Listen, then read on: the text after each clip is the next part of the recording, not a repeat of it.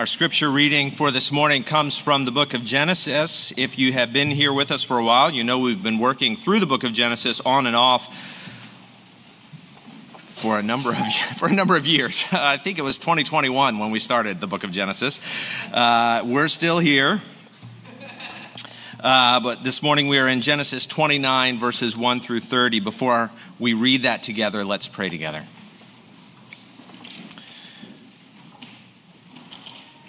Our Father, we draw near to hear from you this morning. We long to hear your voice speaking to us through the scriptures. And we pray that you would open our hearts and open our minds and open our ears to hear what you have to say to us. We pray that you would give me words to say. We pray that you would sanctify those words by your Spirit, that they would come out as true and right and good. And we pray that you would help us to receive them deeply into our hearts and be built up in Christ. We pray these things in Jesus' name. Amen. Genesis 29, verses 1 through 30.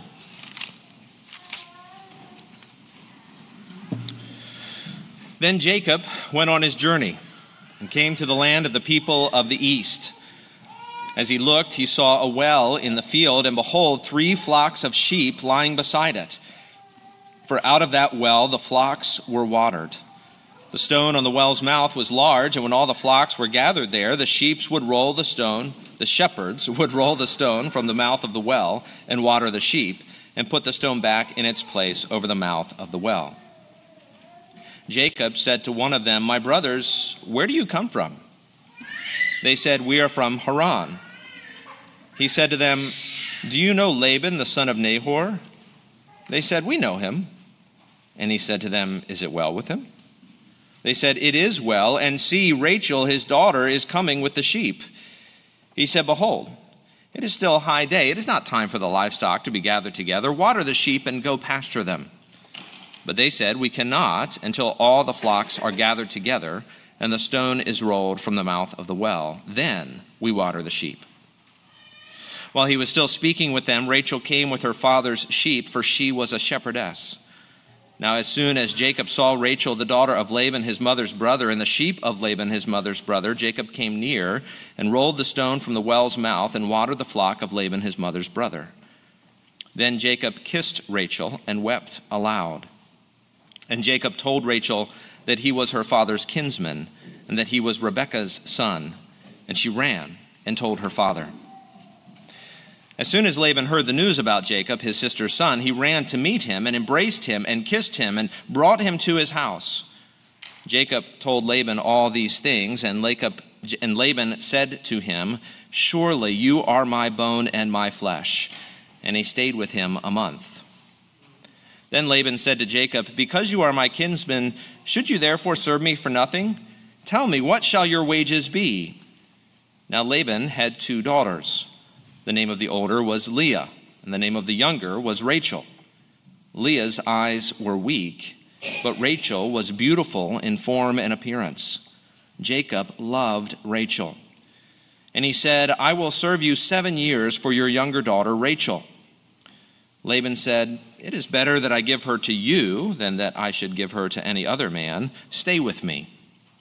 So Jacob served 7 years for Rachel, and they seemed to him but a few days because of the love he had for her. Then Jacob said to Laban, "Give me my wife that I may go into her, for my time is completed." So Laban gathered together all the people of the place and made a feast. But in the evening he took his daughter Leah and brought her to Jacob, and he went into her.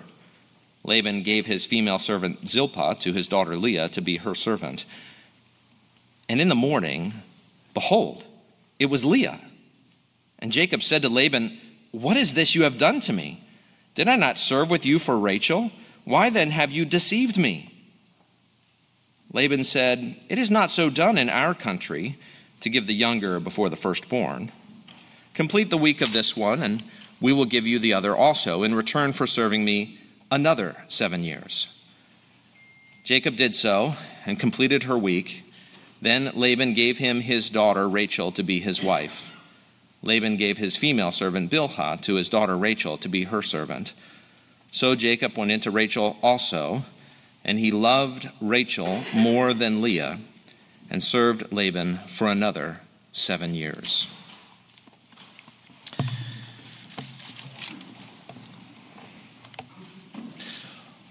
Why are we studying the book of Genesis? Have you wondered that?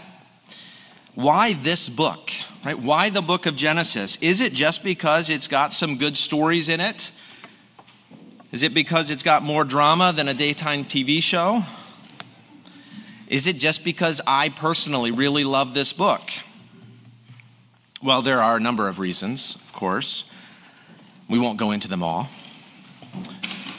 But one is this: what is God's purpose for the book of Genesis? I was thinking about that a few weeks back, and I think Genesis is like a discipleship primer. It's the ABCs of the faith. In Genesis, we learn about the power of God in creation and the providence, the plan, and the promises of God in the life of the patriarchs. Here we see the beginnings of God's covenant relationship with his people. Think about the first readers of Genesis, the nation of Israel. Why did they need this book? Well, this new nation recently come out of slavery in Egypt. What did they need to know? They need to know that this God who just brought them out has a history with them, that he has made promises to them, that he will walk beside them. Israel learned about that covenant life as they watched God make promises to the patriarchs and the matriarchs and walk with the patriarchs and the matriarchs in the book of Genesis. See, how do we know what it looks like to walk with God? We see it as God works out his plan to send Jesus and patiently walks with his children in the meantime. Well, we too live in the meantime. Christ has come, but Christ is also coming again. And so we too wait. We too are pilgrims on earth. We too enjoy God's presence by the presence of his Holy Spirit, even as we anticipate the fullness to come. And so as we look at this story of Jacob this morning, we're going to ask, what does it look like to walk with God? And this morning we'll see three things. Walking with God looks like accepting God's sovereign care, receiving God's fatherly discipline, and humbling ourselves to serve even as we anticipate glory. We're going to see that in the life of Jacob, and then we'll actually go back and see that again, how that plays out in the life of Jesus. And finally, we'll see how that plays out today for you and me. But it's the same 3 points, so to speak, for each of those 3 points. We'll talk about God's sovereign care, God's fatherly discipline, and service unto glory. So first, what does it look like? What does walking with God look like in the life of Jacob? Well, there is never a dull moment with Jacob. Have you noticed? If you get bored with this story, you lack imagination. That's not meant to be an insult, but it's true, right? Put yourself in his world. It's insane. He is on the run because his brother wants to kill him. God gives him a vision of a literal stairway to heaven with angels ascending and descending.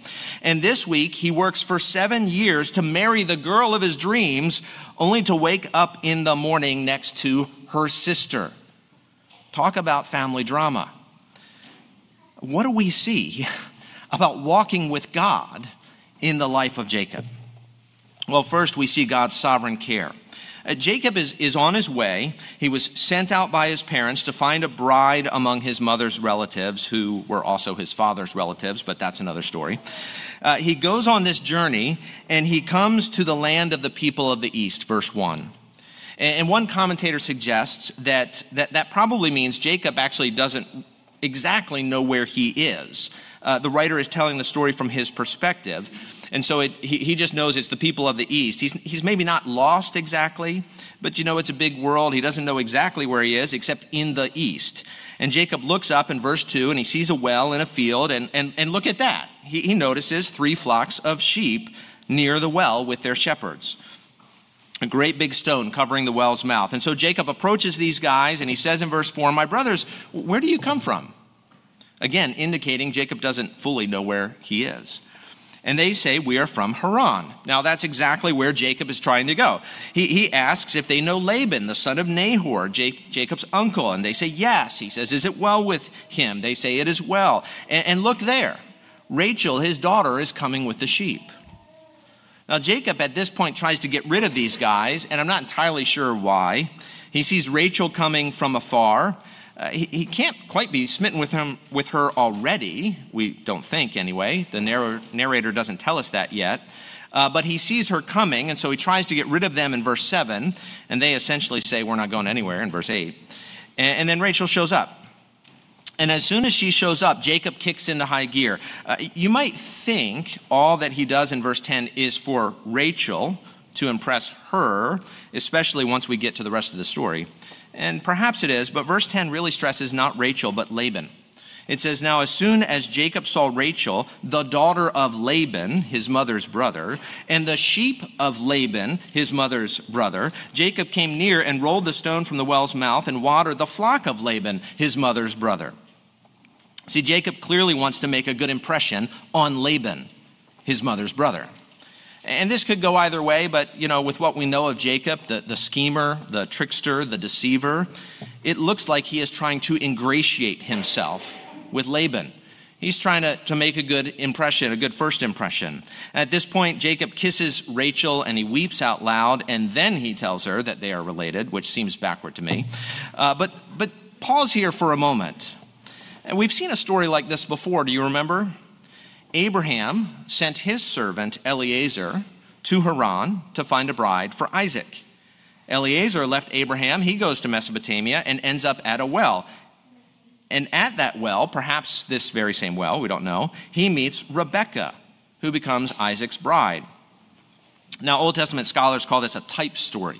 It happens multiple times in Scripture. Eliezer and Rebekah, Jacob and Rachel, Moses and his future wife Zipporah, Jesus and the woman at the well. Again and again, we see a man meeting a woman at a well.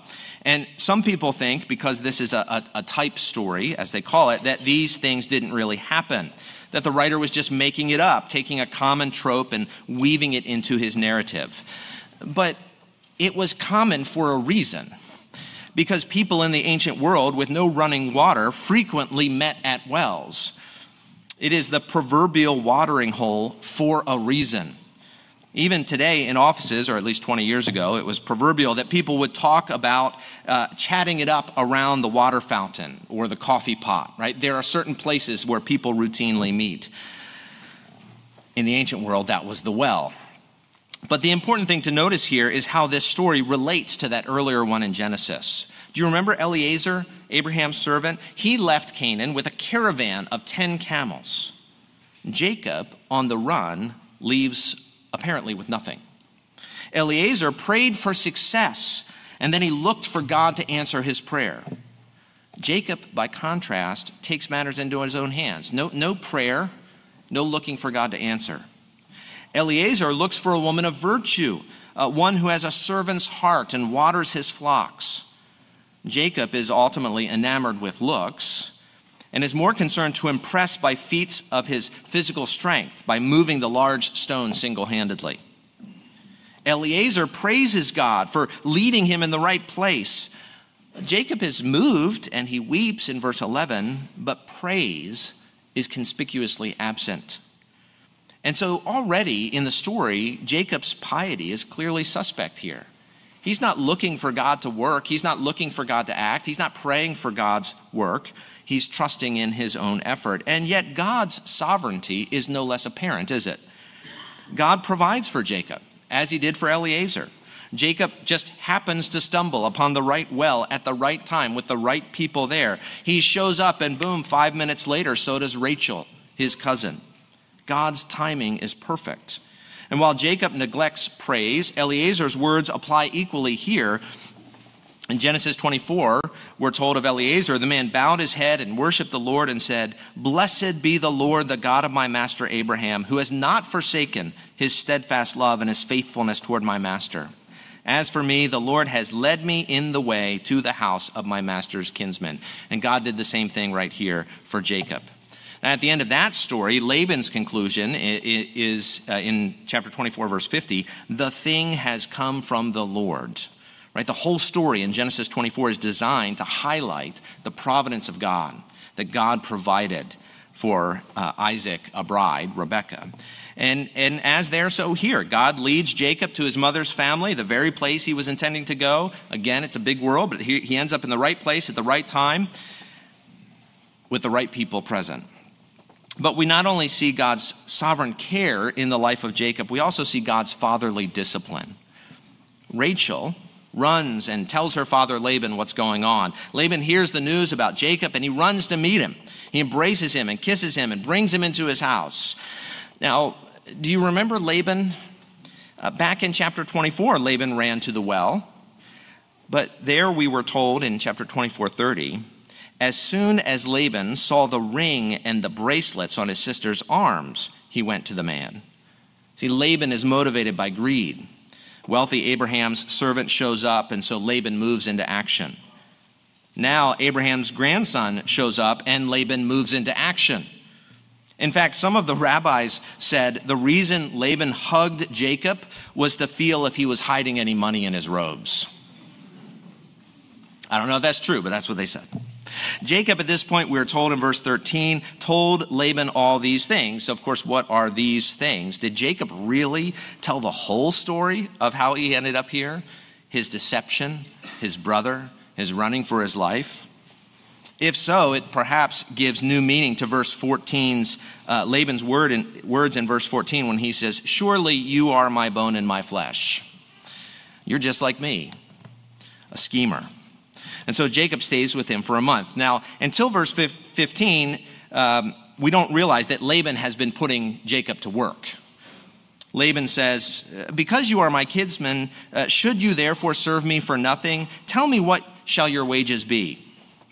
Now, commentators actually seem to suggest that actually, yes, because Jacob is family, he should serve for nothing and then partake freely in the bounty of Laban's house. Laban, rather than treating Jacob like a member of his family, treats him like a hired servant. What shall your wages be? Now, at this point, we're told something that has confounded commentators. As an aside, the narrator says, Leah's eyes were weak, but Rachel was beautiful in form and appearance. What does it mean that Leah's eyes were weak? Some think it means Leah was getting older. Others say this description likely implies that Leah's eyes lack the fire and sparkle. I don't know what that was, but lack the fire and sparkle that was prized as beautiful in the ancient Near East. Textually, I want to see, is there a connection to Isaac's blindness? Just a few chapters earlier, are these somehow related? But whatever is being said, the point actually is pretty clear, isn't it? Rachel is more attractive than Leah. And now we'll get to the heartache that this causes next week. But the point now is obvious because the writer tells us Jacob loved Rachel. He was attracted to her. As a result, he offers 7 years of work for her hand in marriage. Jacob was offering 7 years' work as a bride price. Now, we're uncomfortable with that whole idea of bride prices in our culture. This is a cultural difference in how we value people and think about people. And Scripture is actually not commenting on the rightness or wrongness of that cultural practice here. And so I'm not going to take time to delve into that either, except to say this: Scripture is not in any way devaluing women or endorsing the view that women should be seen as cattle to be bought and sold. That is not the case. But there actually is somebody in the story who does see it like that. It's Laban. In fact, the name Leah likely means wild cow. And Rachel means ewe lamb. So Laban does see his daughters as little more than cattle. His actions and his character are put in a bad light. Now, the other thing we need to see is this: Jacob is offering an exorbitant price. Apparently, his infatuation with Rachel has blinded him, as infatuation so often does in young men, or apparently men of any age, since Jacob is 40. The Old Testament suggests the upper limit of a bride price was 50 shekels. Now, a month's labor in that day would be between 1 and 1/2 shekels per month. So 7 years of labor would be between 42 and 84 shekels, which ranges between pretty high up there and absurd as a bride price. Jacob seems to be going above and beyond. He is so smitten with Rachel's good looks. Again, to put this in perspective, in Exodus 21 and Deuteronomy 15, we're told that slaves in Israel had to be set free after 6 years. Well, Jacob offers to work for 7. Laban is taking advantage of the poor and alone and hopelessly in love Jacob. Laban agrees to this deal because it's pretty good for him, though carefully you'll notice never mentioning Rachel's name in verse 19. He says, "It's good for me to give her to you." And Jacob serves Laban for 7 years. It seemed but a few days because of his love for her. And at the end of that 7 years, Jacob is curt with Laban. In verse 21, he says, "Give me my wife, that I may go into her, for my time is completed." Why was Jacob so demanding at this point? Well, likely he had come to know Laban through this 7 years. He had come to know Laban's character, his shrewdness, his dishonesty, and he knew that Laban would attempt to get out of his deal. And so he came right out and demanded, "Give me my wife." And of course, Jacob was right to be suspicious, wasn't he? But Laban seemingly obliges. He gathers all his neighbors and makes a feast. The word implies drinking, by the way, which is likely relevant for what happens next. And in the evening, in verse 23, Laban takes Leah, not Rachel, Leah, and brings her to Jacob, and he sleeps with her, consummating the marriage. Now, many have asked, how could Jacob possibly not know? And the answer is threefold, actually. First, the bride at a wedding in the ancient Near East was veiled. Second, it was the evening, we're told, so it was dark. And third, Jacob, we can at least imagine, likely had a bit too much to drink at his wedding reception. And so this wouldn't be the first time a drunken man was taken advantage of in the book of Genesis. Just go back to earlier chapters. Remember Lot? At least one early rabbi points out that Leah is in on it and so must have pretended to be her sister Rachel. And so Laban switches his daughters in verse 25. In the morning, behold, it was Leah. Now Jacob is furious, as you would imagine he should be. And he says, "What is this you have done to me?" That's the 4th time, by the way, that question has been asked in Genesis. The first was God asking it of Eve in Genesis 3. "What have you done?" Jacob demands. "Did I not serve you for Rachel? Why then have you deceived me?" And this is the key word, isn't it? Laban deceived Jacob. The deceiver has been deceived. The one who tricked his father in false clothes under the cover of his father's blindness by switching one brother for another has now had sisters switched on him, being tricked likely by her wedding veil under cover of night and perhaps a bit too much to drink. One commentator put it succinctly, in Genesis 27, 2 brothers were exchanged by a trick before a blind man. And in Genesis 29, 2 sisters are exchanged by a trick in the darkness of night and behind a veil, which eliminate Jacob's sight. Now, this is what we call poetic justice. Jacob got what he gave. There is a certain dramatic irony here. We're clued in the verse before Jacob, and then behold, it was Leah. But it is the poetic justice or the retributive justice that is important to see. What he gave came back upon him. The deceiver was deceived. Scripture says in multiple places, for example, Proverbs 3:12, "The Lord disciplines him whom he loves, as a father the son in whom he delights." God is here filing off the hard edges of Jacob's character. He is giving him a taste of his own medicine. He is bringing down the hammer of justice, not to punish, don't misunderstand, but to correct. Proverbs 3:12, "The Lord disciplines him whom he loves, as a father the son in whom he delights." And so what do we see in the life of Jacob? We see God's sovereign care coupled with God's fatherly discipline, giving him a taste of his own medicine to correct him, to rebuke him. Finally, third, we see service unto glory. There's nothing glorious here, of course. After Jacob is tricked, he has no real options. He loves Rachel, but he married Leah. Their marriage had been consummated on the wedding night. Apparently, that was the extent of the ceremony in that day. And so Laban gives a kind of self-righteous response to Jacob's question. When Jacob says, "What have you done?" Notice what Laban says in verse 26. He says, "It is not so done in our country to give the younger before the firstborn." Whether Jacob fessed up on the first night or over the next 7 years, Laban had come to know the tale of Jacob stealing the birthright, the younger for the older. And so his words in verse 26 are a subtle dig. It is not so done in our country to give the younger before the firstborn. You may have supplanted your brother, Laban is saying, but that's not the way we do things here. It's a dig at Jacob, but perhaps also another part of the subtle rebuke, or maybe not so subtle rebuke from the Lord for his lies and deception. Laban offers Rachel as well if Jacob will serve another 7 years. Jacob feels he doesn't have much choice, perhaps. Normally in the ancient world, your relatives were your protection, but here Jacob needs to be protected from Laban, so he simply yields. He finishes Leah's week, likely meaning the wedding party week, and then Laban gives him Rachel as well to be his wife. Now, by the way, the Old Testament clearly forbids a man to marry both a woman and her sister, Leviticus 18:18. What's interesting then is this: the Israelites felt no need to cover up what had happened in their past, which speaks to both the antiquity and the truthfulness of this story. They were telling it like it was.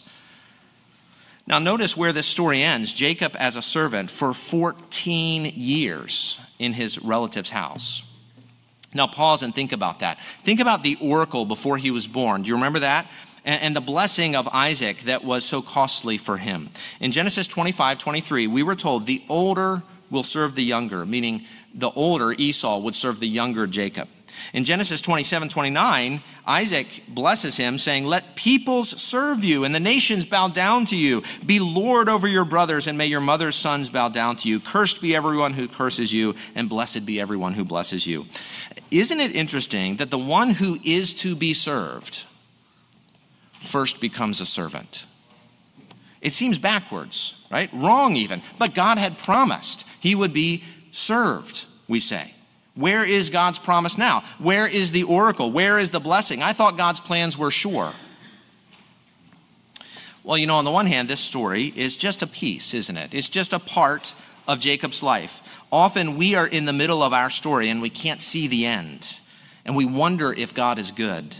We doubt his plan and his purposes and his promises, but the story's not over.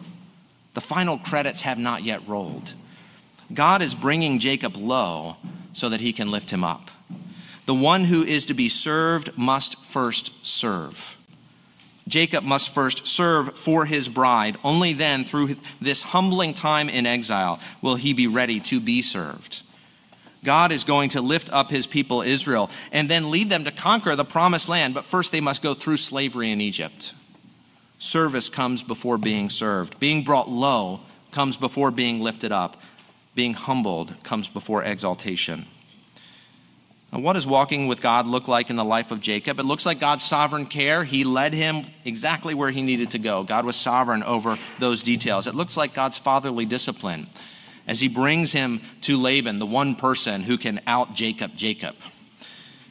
And as he humbles him through service in the hope of the fulfillment of the promise and the exaltation. That's the pattern of God's covenant discipleship. Now let's a little more briefly see this pattern play out, first in the life of Jesus and then in our own lives. So second, what does walking with God look like in the life of Jesus? Jesus' life is characterized by God's sovereign care from the moment of his birth. From the moment he was born, he had to be protected from Herod, who murdered the baby boys of Bethlehem, but God protected him. To the time when Jesus repeatedly throughout the Gospels is escaping those who would arrest him and put him to death before his time. God cared for him. God cared for Jesus in the wilderness when tempted by the devil. Satan said, "Turn these stones into bread," but Jesus trusted in his Father, and once Satan had departed, the angels came and ministered to him. Jesus commended God's sovereign care in Matthew 6:26. He said, "Look at the birds of the air. They neither sow nor reap nor gather into barns, and yet your heavenly Father feeds them. Are you not of more value than they?" And at the end of his life, Jesus entrusted himself into his Father's hands. In the garden, he said, "Not my will, but yours be done." On the cross, he said, "Into your hands I commit my spirit." See, Jesus rested in his Father's sovereign care throughout his life, and then he died. Then he was crucified and put to death on the cross. And his disciples thought, that's the end of the story. They gave up mid-story. But God raised him from the dead. And Peter preached on the day of Pentecost in Acts 2, "This Jesus delivered up according to the definite plan and foreknowledge of God, God's sovereign care over his life. You crucified and killed by the hands of lawless men, but God raised him up, loosing the pangs of death because it was not possible for him to be held by it." See, at the last minute, at the right time, God raised up Jesus. He cared for him in this life, but that didn't mean no suffering or no trouble or no trial or no difficulty. In fact, for Jesus, it meant death by crucifixion. But then on the third day, God raised him up. And Jesus, too, learned obedience through the things he suffered. Hebrews 5:8 says, although he was a son, Jesus learned obedience through what he suffered. And Jesus had no sin, but he was still taught what obedience looked like through his suffering. It was disciplinary, not in the sense of correction. Jesus had no sin to be corrected, but in the sense of training. As an athlete must discipline himself, and that discipline is painful. Athletes don't get better if their workout is not a challenge. And Jesus learned obedience through what he suffered. He learned what true obedience looks like. That is when you are willing to obey, not because you get something out of it, but simply to be obedient to the one over you. And yet, Jesus went beyond discipline, didn't he? He endured punishment for our sake. He was punished for our sin. He died in our place. Jesus received what we deserve, death for sin, that we might receive what he deserves, resurrection life. And he does deserve it. The one who has a right to all rule and power and authority and worship humbled himself. The one who was to be served first came to serve. Mark 10:45, Jesus says, the Son of Man came not to be served, but to serve, and to give his life as a ransom for many.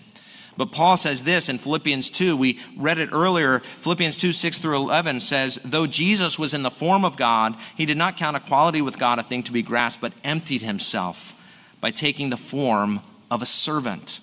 Being born in the likeness of men, and being found in human form, he humbled himself by becoming obedient to the point of death, even death on a cross. Therefore, God has highly exalted him and bestowed on him the name that is above every name, so that at the name of Jesus, every knee should bow in heaven and on earth and under the earth, and every tongue confess that Jesus Christ is Lord, to the glory of God the Father. God has amazing promises for his children, but the path to glory is through the cross.